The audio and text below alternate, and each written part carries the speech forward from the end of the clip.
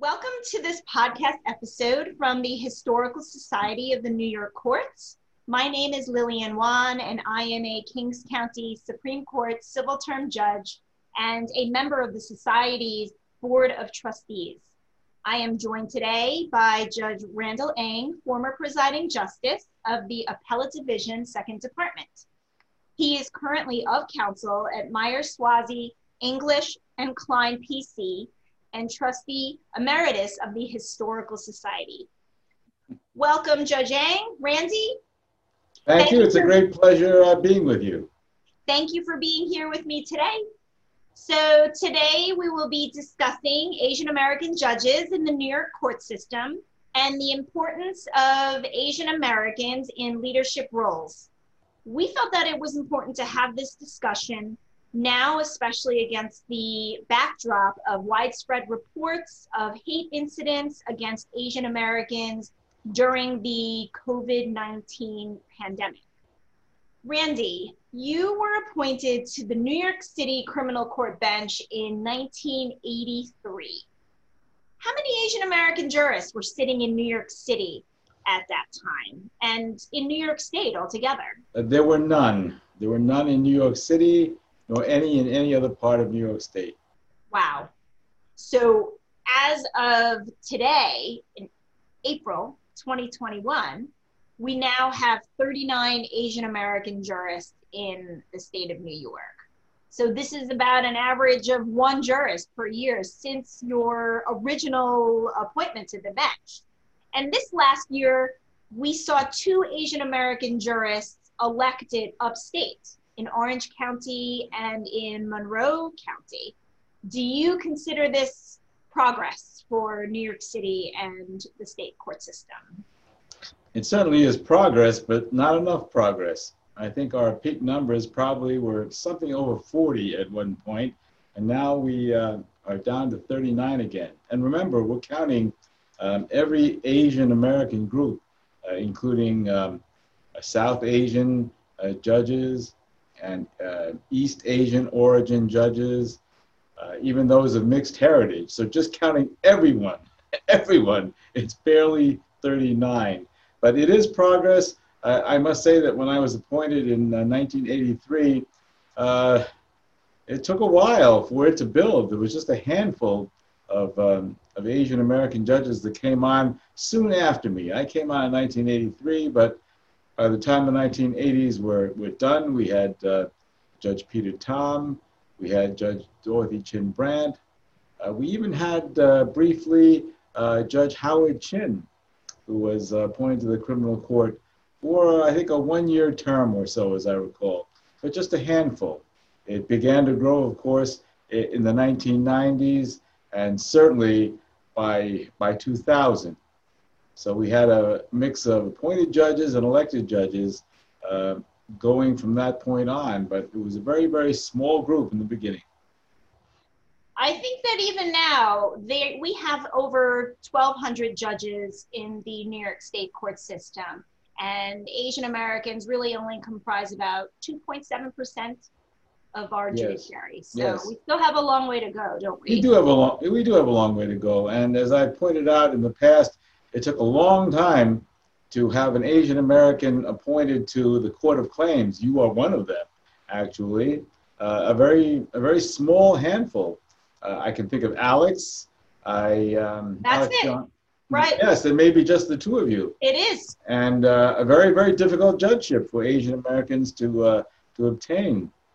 And we've had Asian judges in every court that I can think of, with the exception of the Court of Appeals. And that's rather long overdue also, in my view.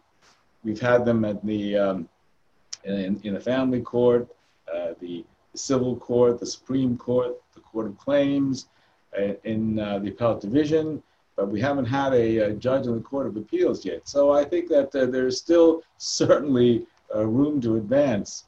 And as we're going to talk about later, there is a paucity of Asian American judges in the administrative and leadership roles. Indeed. As you know, Secretary Jeh Johnson was appointed as special advisor on equal justice in the New York State courts. And he issued a 103-page report on racial bias in the court system.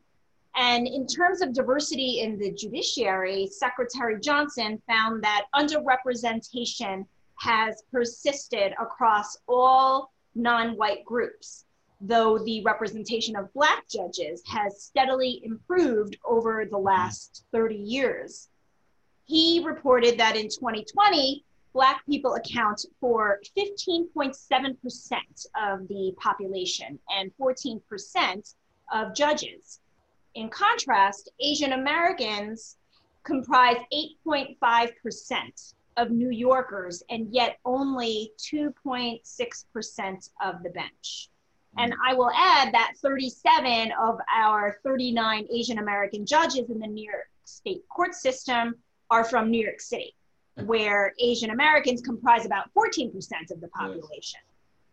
So Secretary Johnson goes on to say that, and I quote, Asian judges remain underrepresented compared to overall Asian population in the city. He also notes that elections of judges tend to benefit the Black and Latinx populations, whereas the Asian community remains underrepresented among judges chosen by election. So why do you think that this is the case? A very good question. And the elected Asian judges are from Manhattan and from Queens, essentially. There are no elected Asian judges anywhere else within the 5 boroughs of New York. It's a combination of things. It's a combination of Asians not being full participants in the political process as they should be. And it's also a function of a distrust, I would say, among potential Asian candidates of the political process itself. I point out, though, that in Queens, we've managed to have representation among elected judges, and we've also had representation in legislative offices and in executive offices. New York, Queens has produced a member of Congress, several members of the council, members of the assembly, a citywide elected controller. I was a Queens judge and I was presiding justice of the second department. The point is that there can be success in elective office. Queens is a model of that. We're talking about just grassroots participation and recognition. We wouldn't have become nominated and elected if it were not for the recognition of the Asian community. So it is possible. It's just a matter of becoming acclimated to the political process and participating in it fully. That's my belief. And Asians are quite capable of doing it, I think. Just a matter of motivation. Among judges, I found early on in my judicial career that Asian judges, Asian judicial candidates were rather few and far between. The ones who I deemed to be very well qualified would shake their heads and say to me, Judge, thank you very much, but I'm doing too well in my practice, or I'm doing too well in my firm, and I can't afford the cut. I can't afford the economics of it. And they were correct. We had a severe lag in judicial salaries that, well, the longest one was 13 years without an adjustment. And recently, we were even unable to achieve parity with the federal district judges in the latest decision of the commission. The point is that you have now a greater pool of qualified Asian candidates, and that is you have persons who have been in the private sector, in the governmental sector, who have achieved the qualifications I think that are necessary for the bench. So that story, that anecdote that I told about my early experiences may not be true anymore, but it's a matter of getting before selection committees, getting acclimated to the political process for nominations, and getting in the game. You can't succeed unless you are in the game. So you were just talking about the fact that Queens has had a number of public elected public officials of Asian American descent, right? And there are some in Manhattan also, but beyond Queens and Manhattan, there really aren't any other Asian American elected public officials. So do you think that that plays into part of the reason why Asian American judges are underrepresented in terms of those that are chosen by election? That's a very good observation, and that is that there is a paucity of elected Asian public officials outside of New York City. Those persons are frequently mentors for candidates, even judicial candidates, and it's very rare to see an elected Asian public official. I am aware of a handful of town and village justices that may have been elected in the metropolitan area, but they're few and far between. The only person I can think of, and that's somebody that we discussed in an email, is Judge Bernard Cheng, the former family court judge in Suffolk County. Yes. I didn't even realize that he retired from the bench. He served a full term of 10 years, Indeed. But did not stand for re-election. He was nominated and elected in Suffolk County. Certainly not a hotbed of Asian political activism, but he succeeded. He succeeded because of his involvement in the grassroots of the Suffolk County process. It is doable. It's a question of having qualified people, just taking that extra step. But there is a lack of Asian judges everywhere else. I was PJ of the Second Department, and there were none in the 9th District, the 5 counties, the 5 northern counties of the Second Department, and none from Kings County. Kings County is a natural for elected Asian public officials and judges. There's a very large population. I think they're certainly become more politically aware, but it's a question of getting involved in the process itself. And that is being involved with grassroots politics, the local political organizations, the local district leaders. They are the ones that are very involved in the process. You have to recognize it. Constitutionally, we have more elected judges than appointed judges. So if you want to be a judge, you have to be involved in the process, or at least have family members, friends working on your behalf in the process. It is doable. I've been both appointed and elected and designated by governors. So I think I've been down every path, and I can assure you it is doable. So while we are seeing more Asian Americans running for office, particularly in Manhattan and in Queens, and they're being elected to different judicial positions, there are still more Asian American jurists that are appointed than elected.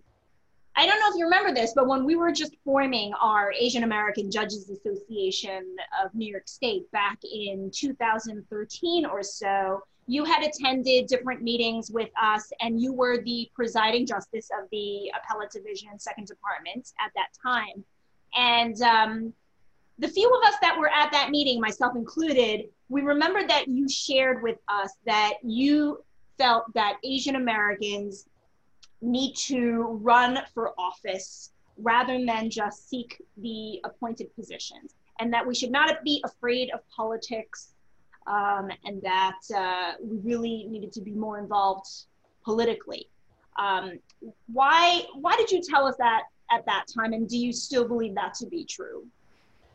In the present environment, I still believe it to be true. And just as a practical matter, elected judges have longer terms than appointed judges. A Supreme Court justice is elected for 14 years. Court of Claims judge is appointed for a 9-year term. The New York City Criminal Court, the Civil Court, those are 10-year terms. The reality of it is, if you want to advance in the judicial system, it probably is beneficial to be an elected justice. First of all, if you aspire to the appellate division, you have to be an elected justice. So by not seeking an elected Supreme Court judgeship, you are putting a cap on your own career regarding advancement.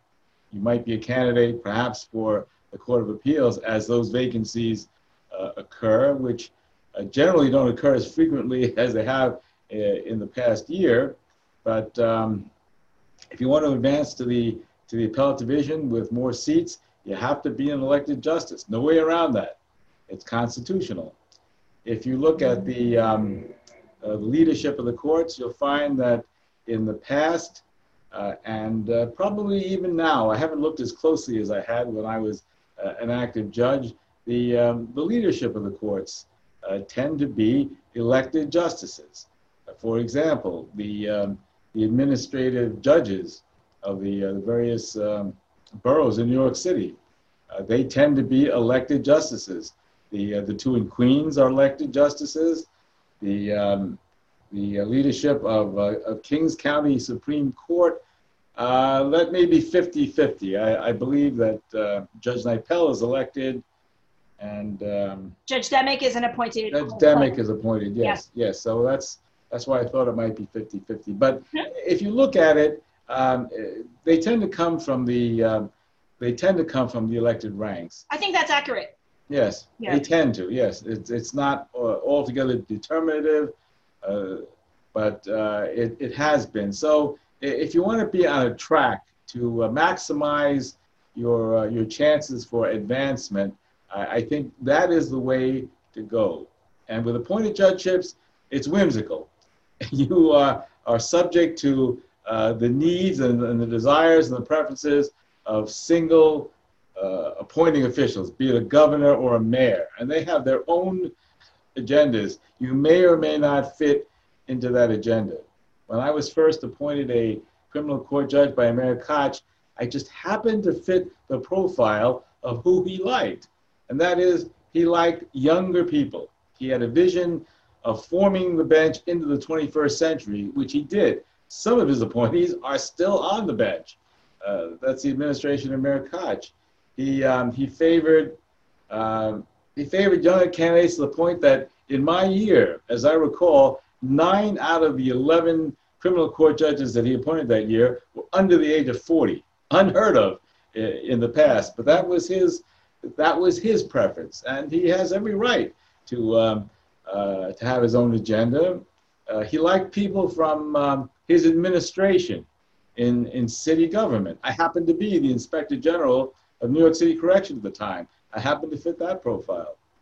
So he also liked the former prosecutors. So I happened to be former Queens Assistant DA for some 8 years. So I just happened to fill the bill. The point that I'm making is that if you are not someone that appointing officials are inclined to consider and select, you've limited yourself in that regard. With the elected process, it seems to follow the demographics, and that is that the judiciary that's elected, of course, is under the influence of political leadership, and they follow the demographic trends. So if there's an unrecognized group over there, that group will let you know it, and you could find yourself a candidate representing that group.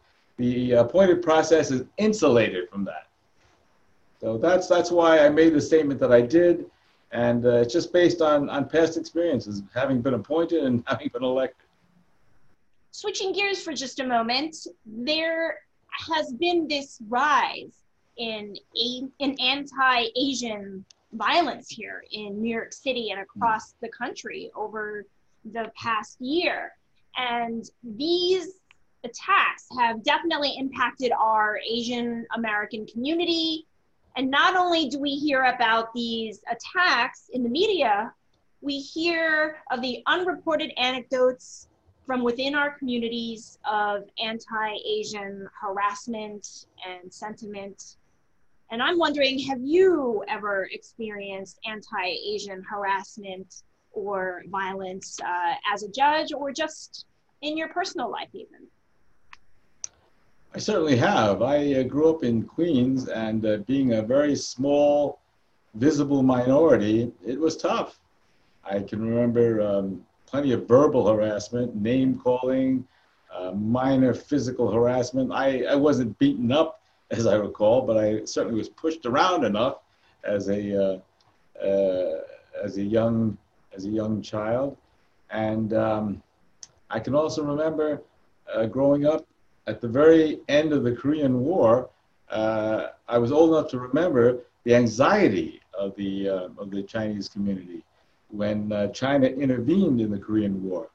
Many of our relatives thought that we might be interned as the Japanese Americans were interned during World War II. That's how high the level of anxiety rose in that time.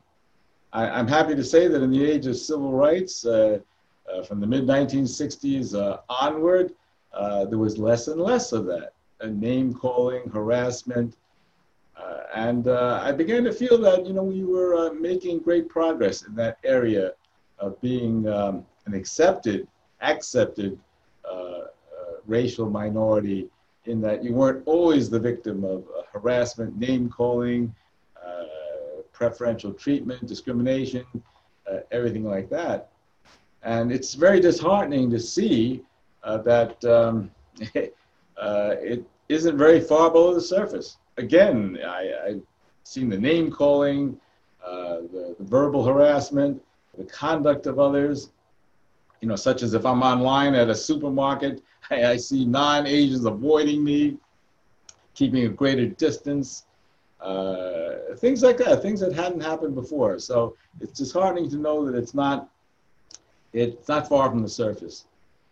Regarding the judiciary, I can say in all honesty that I didn't experience anti-Asian harassment, discrimination.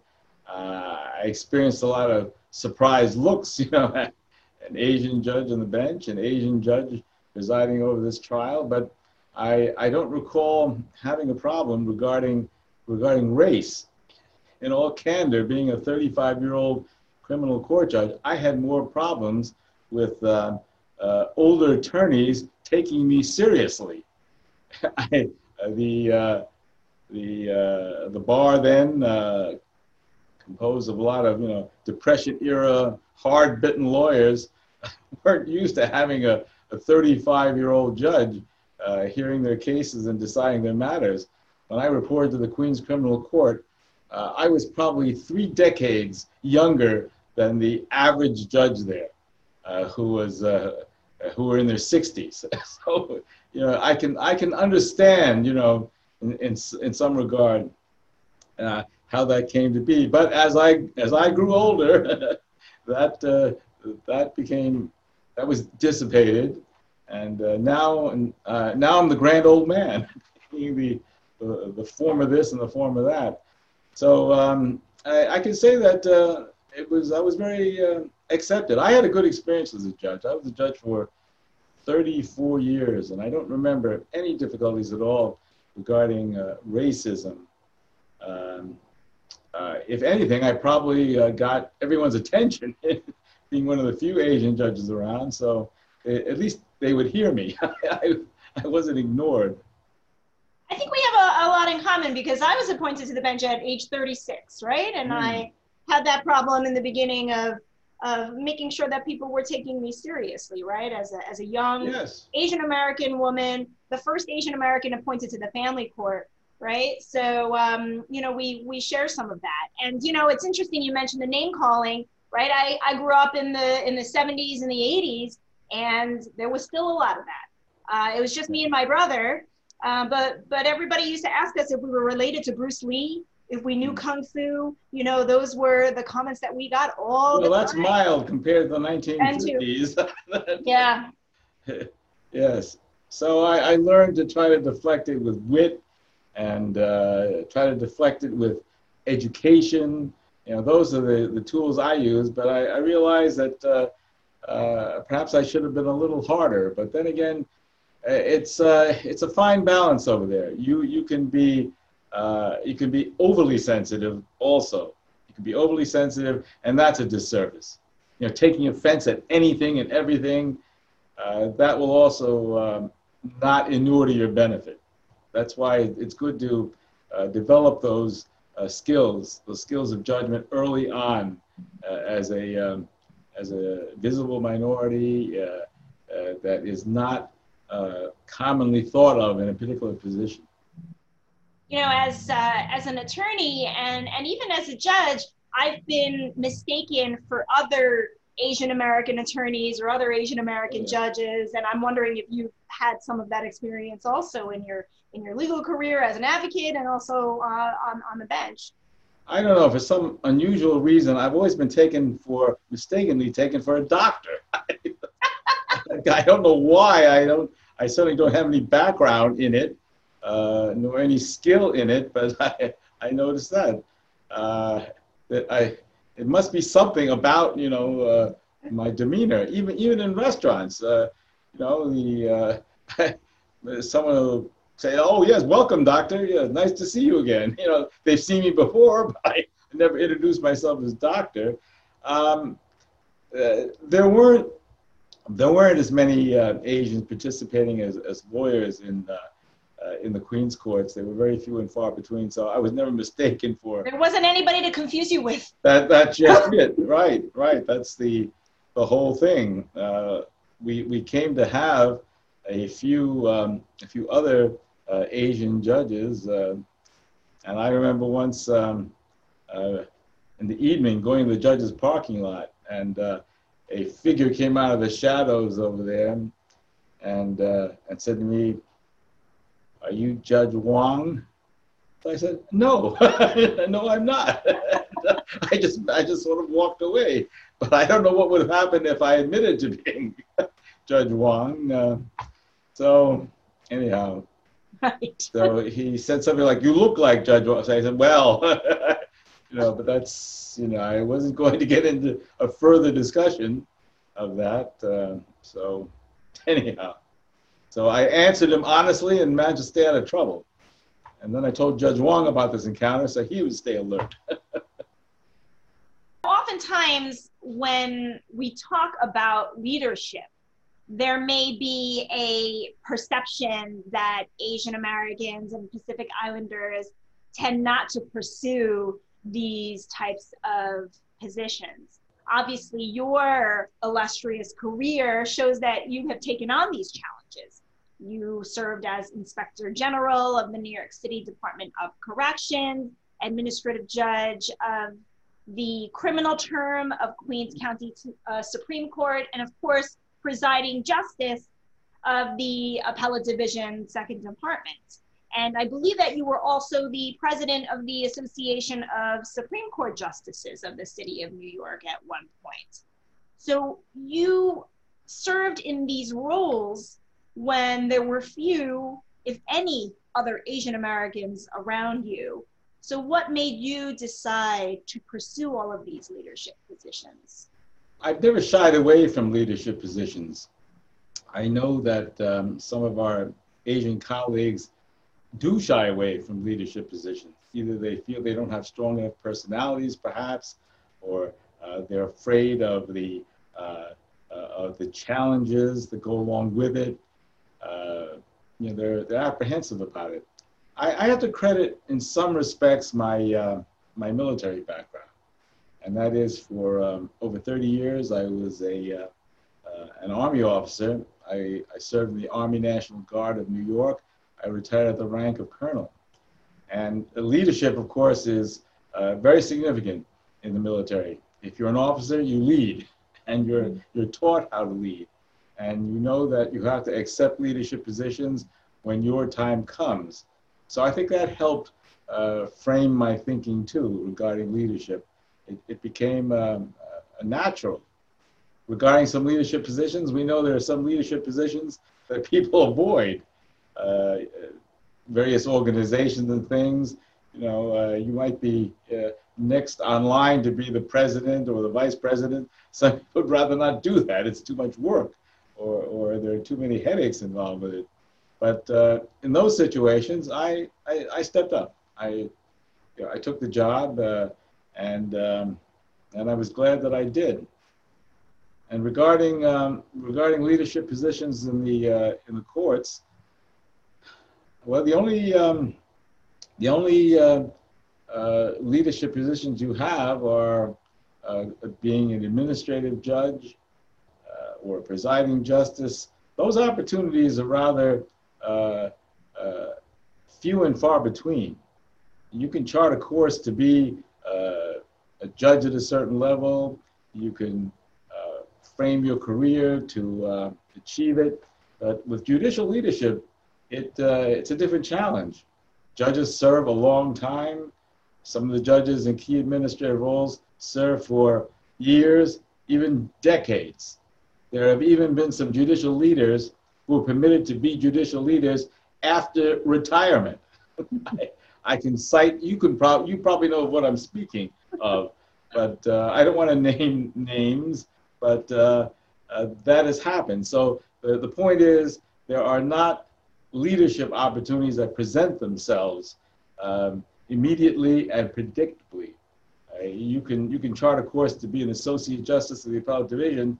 Try to chart a course to be presiding justice. You don't know who the governor is going to be. You don't know how long the incumbent PJ is going to be. The incumbent PJ may serve until the last day of his or her eligibility, or may leave. You just don't know. So it's hard to really target such a position. That's a challenge in seeking leadership in the judiciary, I think. But I think there's been greater turnover in recent years than there had been in the past, and those opportunities come up. So it's always a good idea to be respected by your colleagues, be known to the decision makers who appoint these judicial supervisors. That's why I think I've mentioned to you and to other groups over there that you have to be visible. You can't be provincial. Some of the problems with Queens judges are that they tended to stay too local. And that is that you have to be known to the citywide administrations, the statewide administrations, in one fashion or another. And you do that by serving on committees if called upon, commissions if called upon.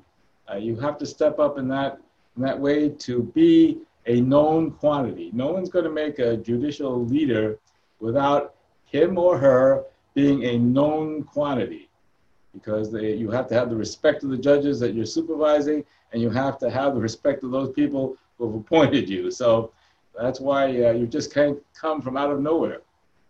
And you have to accept those leadership positions when they become an opportunity and when they're posed to you. Whenever I'm asked to take a leadership position, I always channel you. I never say no. The opportunities that present themselves, you need to accept, right? That is true. That is true. Move forward. You can't hesitate, or you could be very content in what you're doing. And if you are, all well and good. But if you want to advance, if you want to decry the lack of Asians in leadership positions, you have to do something about it. Right. You have to apply. You have to apply. Yes. And you have to be qualified. To put yourself out there. Yes. Do you think that Asian Americans and Pacific Islanders have certain cultural values that make pursuing leadership difficult? Well, historically and culturally, they didn't like to be confrontational. They haven't been in-your-face people, so to speak. Having been raised in New York City, educated in New York City, I'm a New Yorker, so that kind of confrontation, so to speak, comes a little more easily to me than those from our group who were educated abroad, raised abroad. It's different. It's a different cultural mindset over there. Our culture calls for harmony and indirect methods of resolving conflicts and disputes. There's nothing indirect in our New York State, New York City culture at all. So it is a challenge adopting. I didn't have to adopt. I'm from Queens, so it came rather naturally in that regard. Although I've got to say that I'm not as aggressive, so to speak, as some of my colleagues. I still have my upbringing that I relied upon. It can be a challenge in that regard. Asians, culturally, historically, did not like making waves. Sometimes you have to make waves. Don't rock the boat, right? Don't rock the boat. Yeah. Did you have any Asian American Pacific Islander mentors whom you gained insight for leadership?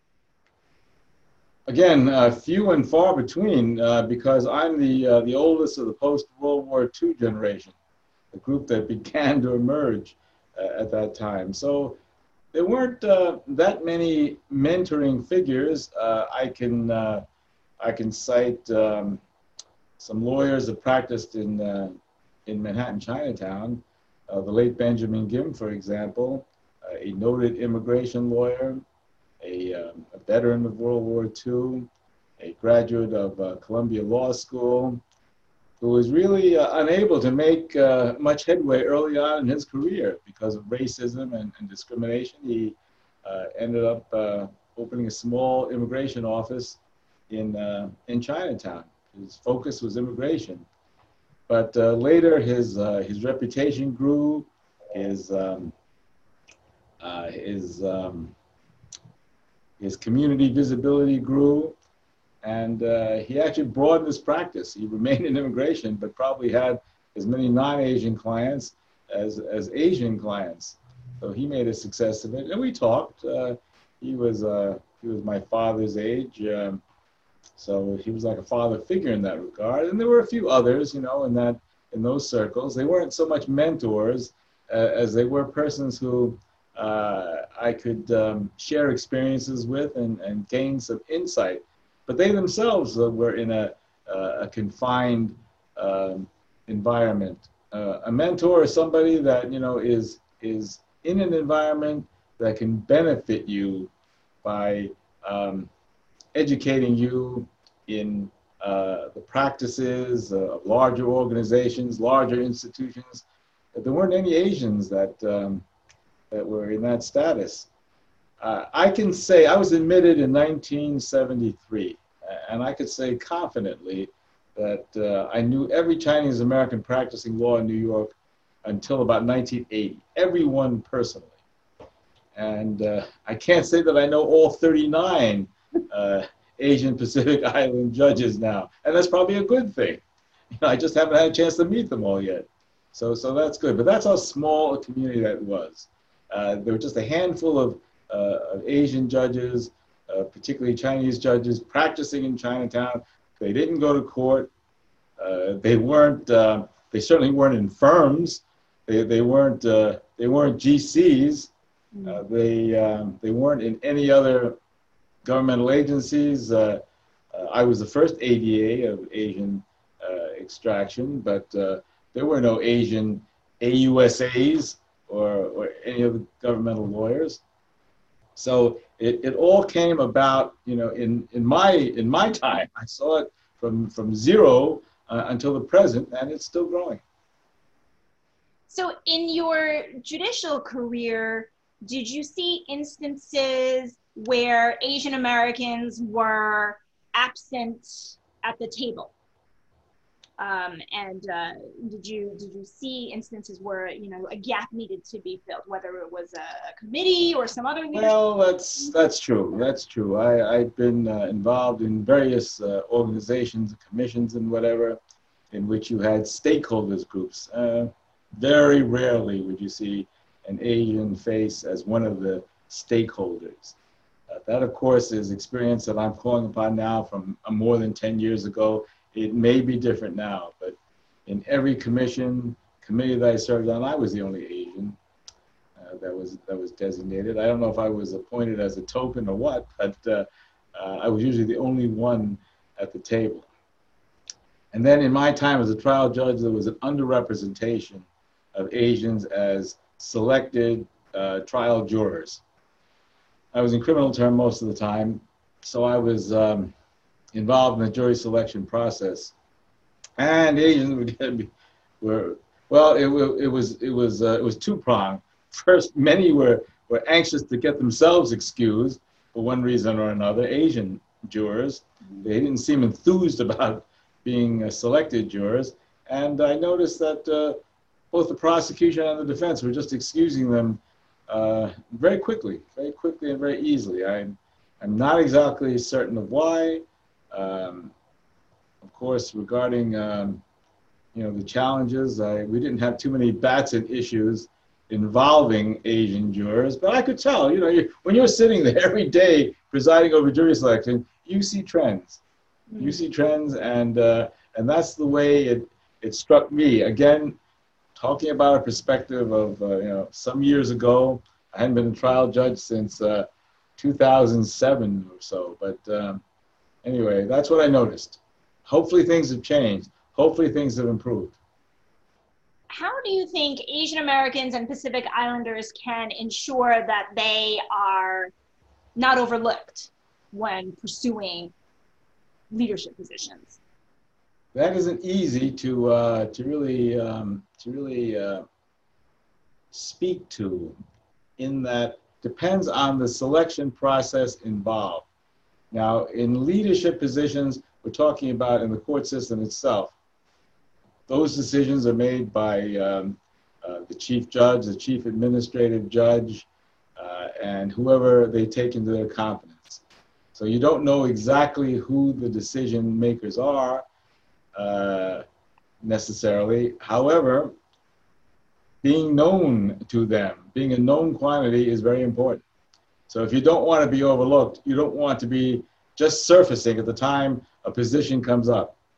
If you've been involved in committees, commissions, other activities, you've chaired programs, let's say, in the courts that are either ethnocentric or of general interest, that brings you to the attention of the decision makers. And I think that's important. The other part of it is regarding judicial screening committees. That's another